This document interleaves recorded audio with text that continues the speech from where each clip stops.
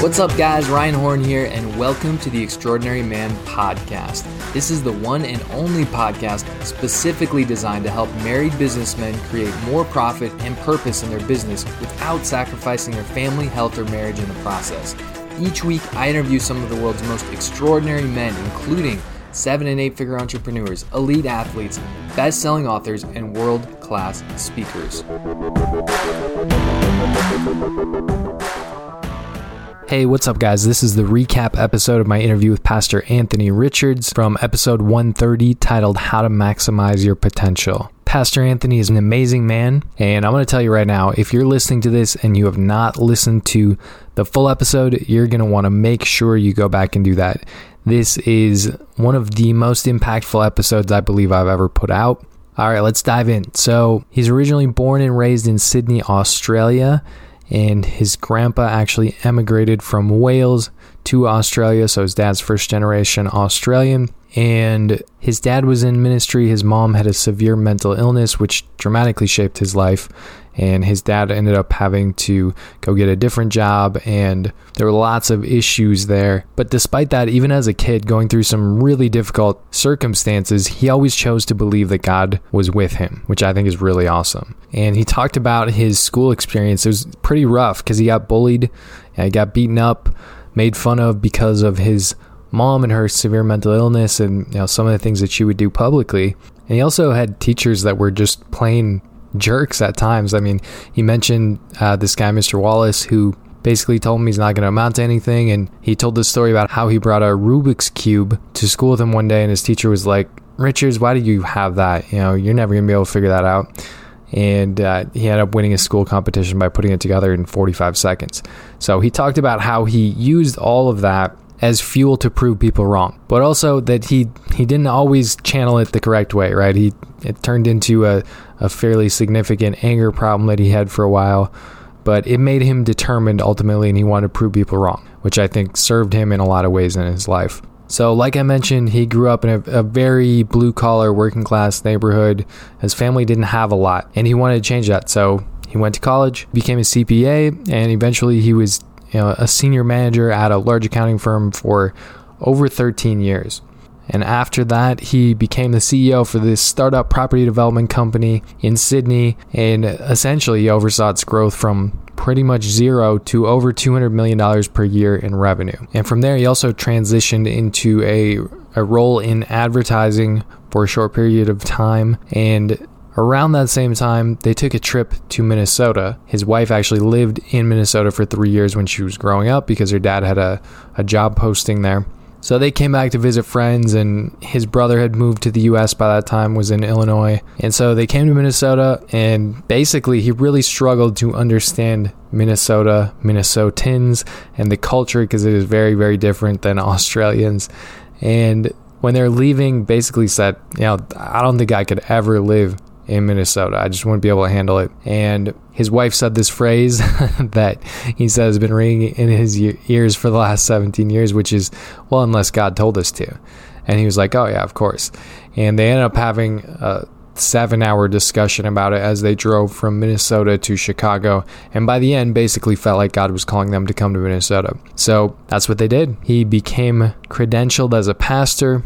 They sold everything they owned and came to Minnesota in 2005, and he has been in ministry here ever since. And currently he's leading the Crosstown campus and is also executive pastor of Global for River Valley Church. Then I asked him about some of the biggest lessons he's learned from business, and first of all, he started off sharing about how most lessons you learn are painful. He told this story about when he was a little kid and he didn't know how to ride a bike, and he told his dad he did, and he got on and was riding it, but he didn't know how to stop, so he stuck his foot in the spokes to stop it, and it didn't turn out well, right? But he learned a lesson from that, but it was a painful one. But essentially what he said is that in business, he's been most successful when he sets clear targets and boundaries and develops a vision for what he wants and then a mission to accomplish that, and then design the strategy. Then I asked him about his mission in life. So when he was 21 years old, He was praying, asking God, what do you want me to do? What should my mission be? And this is what he came up with. His mission in life is to passionately live to his potential in Christ and to equip, encourage, inspire, and challenge everybody he meets to do the same, which is pretty amazing. I love that. He also talked about his vision, how his vision is to, at the end of his life, be standing before God and have God tell him, well done, good and faithful servant. But his mission is how he's going to achieve that vision. And we got on the topic of passion because he said basically, I don't know how you can live to your potential without having passion. And so I asked him, first of all, why are you so passionate about Jesus? And also, how can other people be more passionate? Essentially what he said is he's so passionate because he really understands Jesus and what he has actually done for him personally, that he is his savior. And some practical tips, if you want more passion, you want to be more passionate about Jesus, read your Bible, pray more, and ask God for it. Then we talked briefly about a 14-day trip that we took together along with several other people, including my wife Brittany, to Turkey and Greece. Amazing 14-day trip we took in the footsteps of the Apostle Paul. So we went and visited tons of biblical sites, and I highly recommend, if you've not listened to my interview with Jeremy Stein, he was our teacher and guide for the trip. Absolutely amazing. He goes over in detail every site we went to, and absolutely amazing episode. But I asked Pastor Anthony what his biggest takeaways from the trip. It's been a few months now, so we've kind of had some time to reflect and let it all soak in. And first thing that he said was he's been to Israel a couple times and he wasn't really sure how this would compare, right? Turkey and Greece, that's not really talked about a lot as holy lands, right? Everybody talks about Israel. Everybody goes to Israel. So he wasn't really sure what to expect, but how he was blown away and basically impacted equally by going to Turkey and Greece versus going to Israel. And essentially what he said is that a lot of things were stirred in him.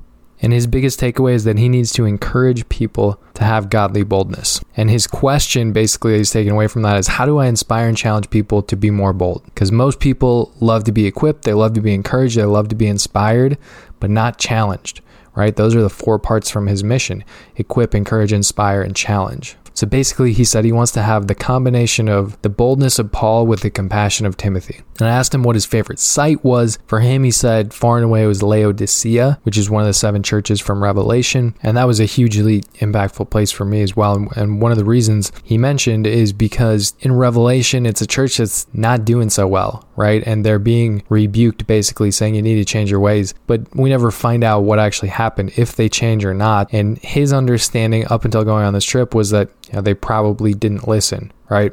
But you can see the evidence from the site that they definitely did listen. They did turn things around, because there is a huge church that they just uncovered literally 10 years ago there. And it's from several hundred years after the book of Revelation was written.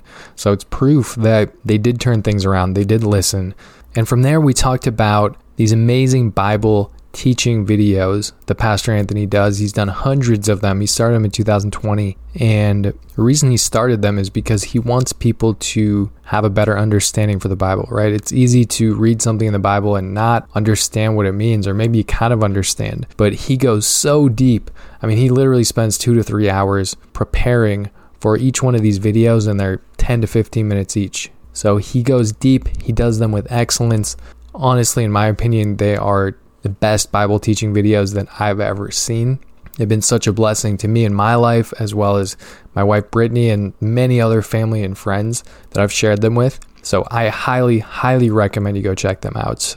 You'll be blown away by them. And I'll have the link in the show notes down below, so you can go check those out. They're on YouTube.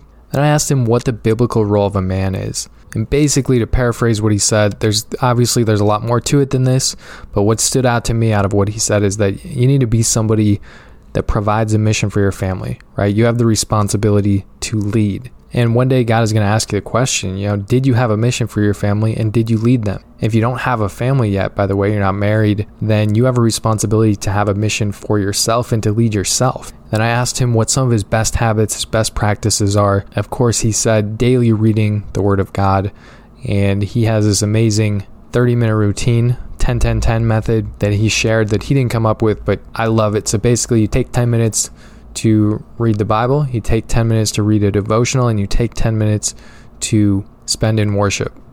And that's basically how he starts his day every day, with that 30-minute block Another one of the things that he does is to determine every day to live to his potential, right? And he talked about how a lot of guys just don't have that self-determination anymore. And then the last thing he mentioned was physical health. And I've never heard anybody put it quite like this before, but he said basically, if you're not taking care of yourself physically, you're essentially giving the enemy a free shot at you every day. I mean, every day you look at yourself in the mirror, every day you get out of the shower, right? So I've never heard it put quite like that before, but I think that was amazing. And then I asked him what a few of his favorite Bible verses are and why. So the first one he mentioned was 1 Timothy 6, verse 7, which is, "For we brought nothing into this world, and it is certain we can carry nothing out." And he loves that verse because it's a reminder of him to focus more on who he's becoming versus on material things, right? Because we're not going to be taking anything with us out of this world, right? And also how it's important to focus on storing up treasures in heaven because those are going to be there forever. Not that there's anything wrong with being well off or having a nice car, a nice house, or things like that.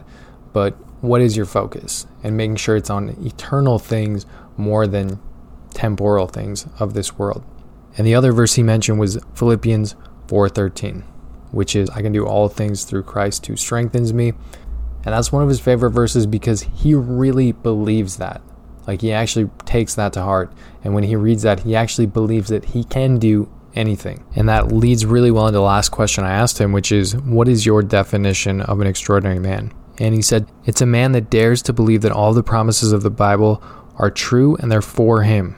I love that. Very clear, concise, short answer, but that is power-packed. So I'm going to say it again. If you're listening to this recap episode and you did not listen to the full episode, you are definitely missing out. So make sure you go back and do that. And again, I will have links to everything down below so you can go check out Pastor Anthony's Bible teaching videos on YouTube. You just go to youtube.com/Anthony P. Richards. I'll have the link to that. I'll have the link to his website, anthonyprichards.com. So definitely go check that out. Guys, thanks so much for joining me on another episode of the Extraordinary Man podcast. Here's the thing, you're never going to maximize your potential on your own. So I'm personally inviting you to come and join me in the private Extraordinary Man Facebook group so you can level up your business and your life. Just head over to Facebook and type Extraordinary Man into the search box and it will show up as the first result. Iron sharpens iron, and this is the number one place for you to connect with me and other like-minded men who are on a mission to maximize their potential. My goal is to help you become the man God created you to be in all areas of your life. So come and join us in the Facebook group and upgrade your business and your life. I'll see you on the next episode.